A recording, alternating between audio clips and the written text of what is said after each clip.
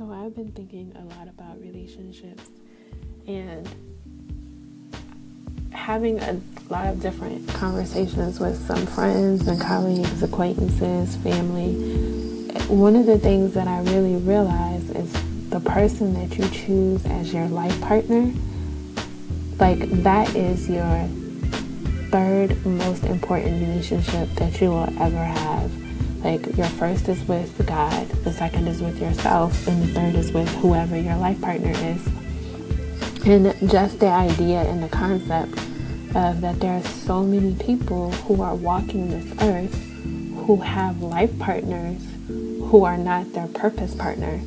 And it's incredibly sad because when you are moving towards and trying to fulfill your purpose, the person that you choose as your life partner will either push you towards it or they'll pull you away from it. And I've seen so many people get pulled away from their purpose because of the partner that they're with. And I've seen so many people who literally got pushed to where they were supposed to go by their partner.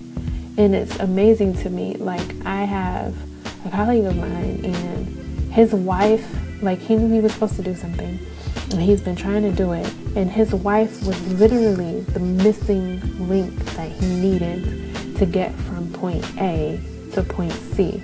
And it's so amazing to me because he was going through like a little bit of a struggle, and his wife literally pushed him forward. Like, he wanted to give up, you know, he wanted to just not do certain things, and his wife is what pushed him over that hump so he could achieve and do exactly what he was purposed to do.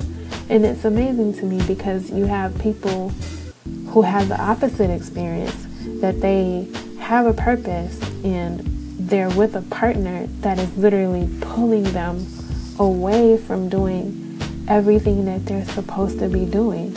And it's so sad. It's so sad, and it's also so amazing. And when I say amazing, I don't mean like awesome amazing. I mean like awestruck how powerful it is amazing that certain people that you choose in your life have such a profound effect on it. It's one of those things where I don't ever want to get into a situation where I'm in a relationship and that relationship is keeping me from growing and being the person that I'm supposed to be. Like, a lot of people have ended relationships because that person cheated on them or whatever. Generally, my relationships don't end that way or for those reasons. They usually end because that person was not the person for me. That person was not my purpose partner, because that's what I want. I don't want to just have a life partner. I want a purpose partner. I want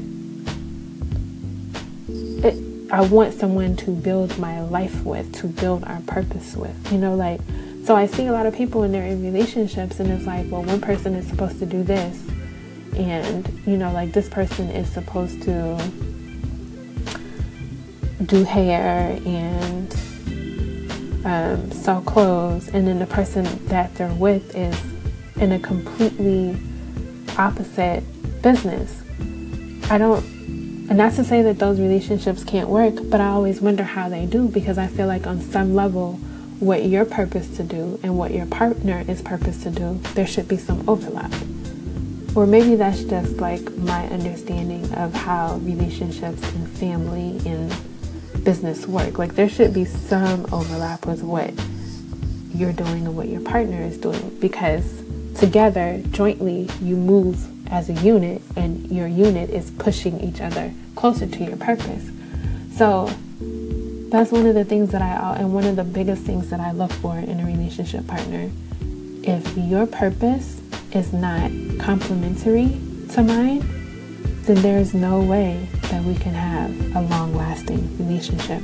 It doesn't make sense, because at some point, I'm going to have to choose you over my purpose, or my purpose over you. So why even put myself in that position, right? I don't know. Maybe that's just me. Something else to think about.